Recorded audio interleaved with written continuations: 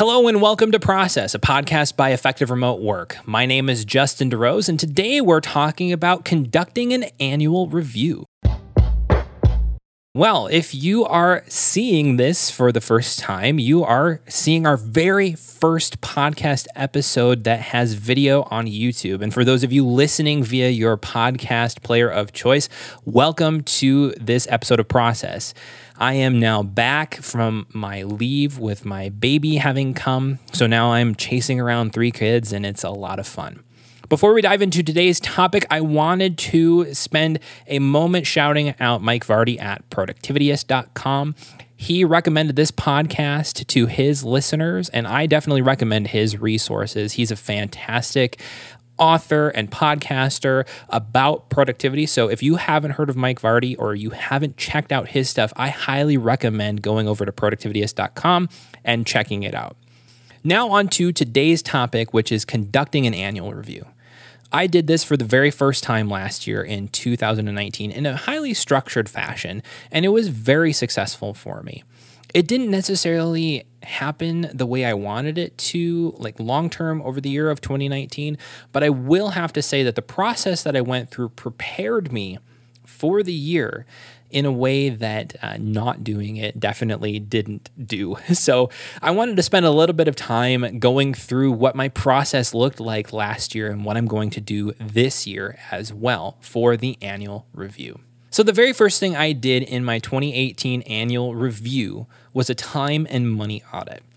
I went through and I pulled reports from both Toggl and Timing, which I was using at the time, and just tried to get a gauge of where my time went. I also did the same for my personal and business budgeting to make sure that I had an idea of where my money was going. The whole point of doing these is to note any areas that stand out, note any areas that seemed excessive, or any areas that seemed like there was too little, either time or money spent. And that's just a way to kind of get a frame of where you're investing, because your time or your money is going to be a signifier of what you value. It's also going to be a signifier of what's important to you and what you're wanting to invest in or what you're carelessly investing in. So you can make conscious decisions going forward. So like I said, I used Timing and Toggl last year for this. I haven't really been running time tracking this year because my needs have changed, but I'm still using You Need a Budget for a budget tracking application, both for my business and for my personal life. The other accounting software that I use is Wave for my business, and if it's a great free option if you need something simple. You don't necessarily need to, have a bunch of invoicing or anything like that. Wave is an excellent choice for that, for small businesses.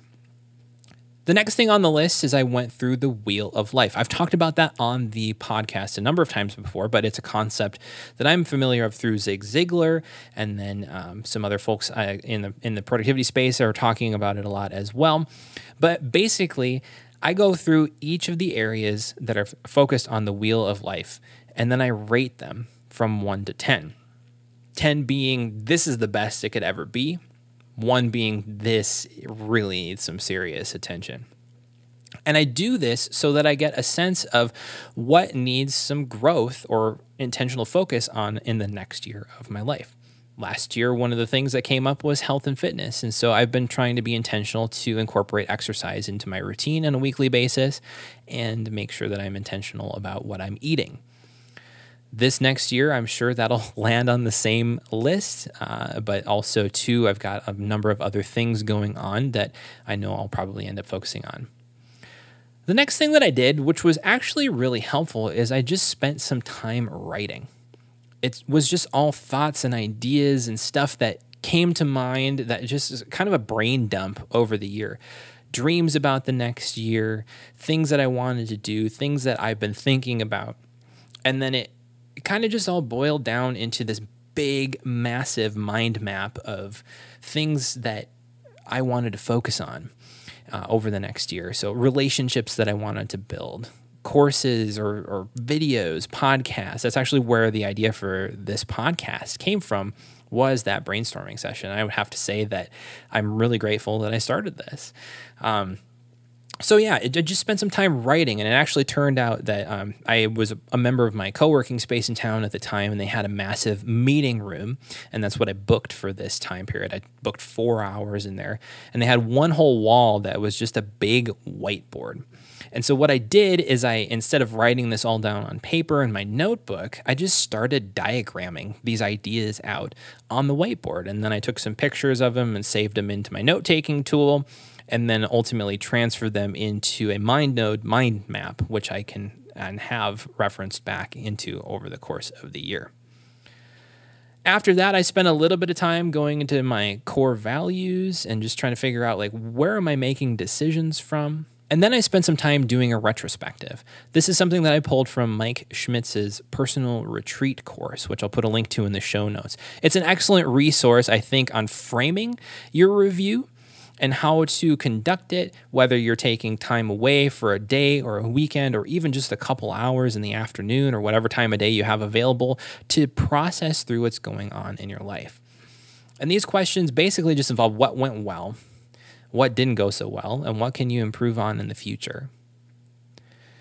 Next, I spent some more time dreaming, and this is where kind of the just writing section and the dreaming session kind of mushed together, where I just started listing out everything that was on my mind that would be cool to do in 2019. Now, it's not necessarily a session where you're just saying, these are my goals for 2019. It's more of like, this is what's on my mind. This is what I've been chewing on. This is what's kind of deep inside that would be really cool to focus on. And honestly, out of this dream list, I did maybe 1 or 2 of them, because you can't really plan ahead for a year, but you can at least get on paper what you're thinking about, because these dreams, they might be for some time in the future. They might not be for the season that you're in right now, but they also might be seeds that spawn other ideas or can birth other ideas down the road or even throughout the year. You might be able to riff off of these ideas and create something that's pretty cool going forward. Next thing that I did is I set my word for the year. I like to spend some time in prayer and reflection, just trying to figure out, okay, what is this upcoming year going to be about? What am I going to focus on? What am I going to do? And what is it really going to be framed by? And so this last year was framed by expansion. And wow, that was pretty crazy that, everything tended to expand in my life this year. I had a kid, I changed jobs, we ended up moving into a bigger house as a result. It's just been absolutely insane how that's all worked. And so this next year, I'm thinking about a word for that, and it's kind of turned into a yearly theme, similar to what Mike Hurley and CGP Grey do and talk about on the Cortex podcast with their theme system. I'll put a link in the show notes to that as well. But for me, it's framed a little bit differently. It's not necessarily about things that I want to do, but it's more of a kind of a heart posture and a mindset toward the year that I'm going to take and just have in the back of my mind. The next thing I did was set directions. And I know in the next year, it'll look a little different for me in this space than I did last year, because when I set my directions, which are just really aims and focuses for the year, that I pick maybe 1 to 3 of them that I want to focus on. And these are generally influenced by the wheel of life and what I do, what I've selected out of that needs some areas of attention.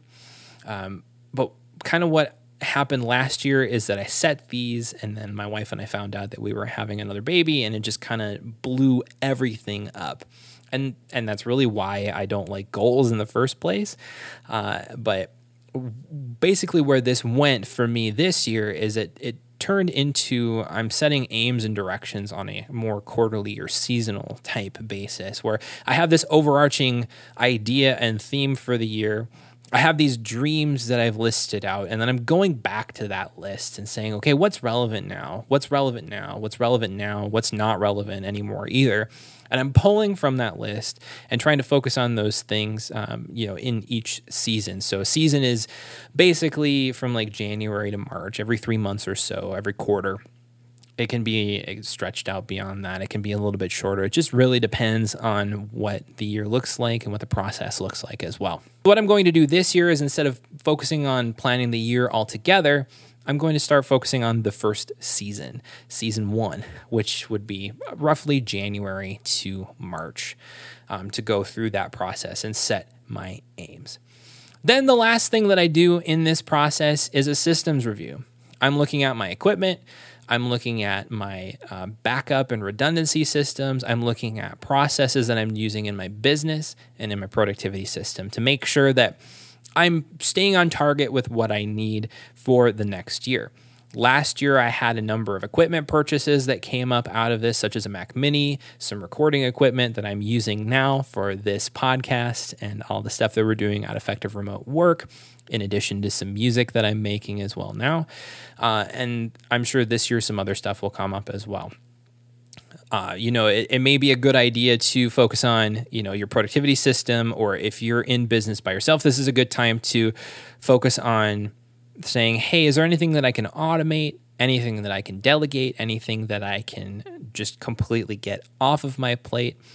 It's just a time to back up, because ultimately we get so focused in productivity on the day-to-day so many times. We get caught up in the weeds, and we don't really take enough time for ourselves to back up and see the whole forest so we can make decisions on what we're seeing, what the possibilities are over the next year, and maybe making some strategic choices on what we're going to focus on for the next year to benefit ourselves, to benefit our families, to benefit our lives. And that's really the whole idea with the annual review that I do, is to take that time to back up and get a picture, ultimately, of where we want to go with our lives, where I want to go with my life, where I want my family to go, so that I can start making conscious decisions and conscious efforts to be intentional in those areas over the course of the year. Now, granted, as I mentioned, things can blow up, things can change pretty massively over the course of time, but having these plans and having gone through this process gives a frame of reference, at least, to where we can say, okay, I decided at the beginning of the year that spending my time with my family is the most important thing. And that's a value that you can translate throughout any season, any serious time of your life, any time at all, really. And if you can always go back to that and say, am I really focusing on that, whether this one thing blew up or this one thing changed or not? Ultimately, there's a lot of value in spending some time planning your year. You may have some great projects that come out of it, some great ideas, something that you might work on for the entire year, and you might have some things that you scrap 6 weeks in. It just really ultimately depends on you and where your life is going and what happens. But having the plans underneath your feet gives you a foundation that you can start to build off of for the year. Well, that's all for this time.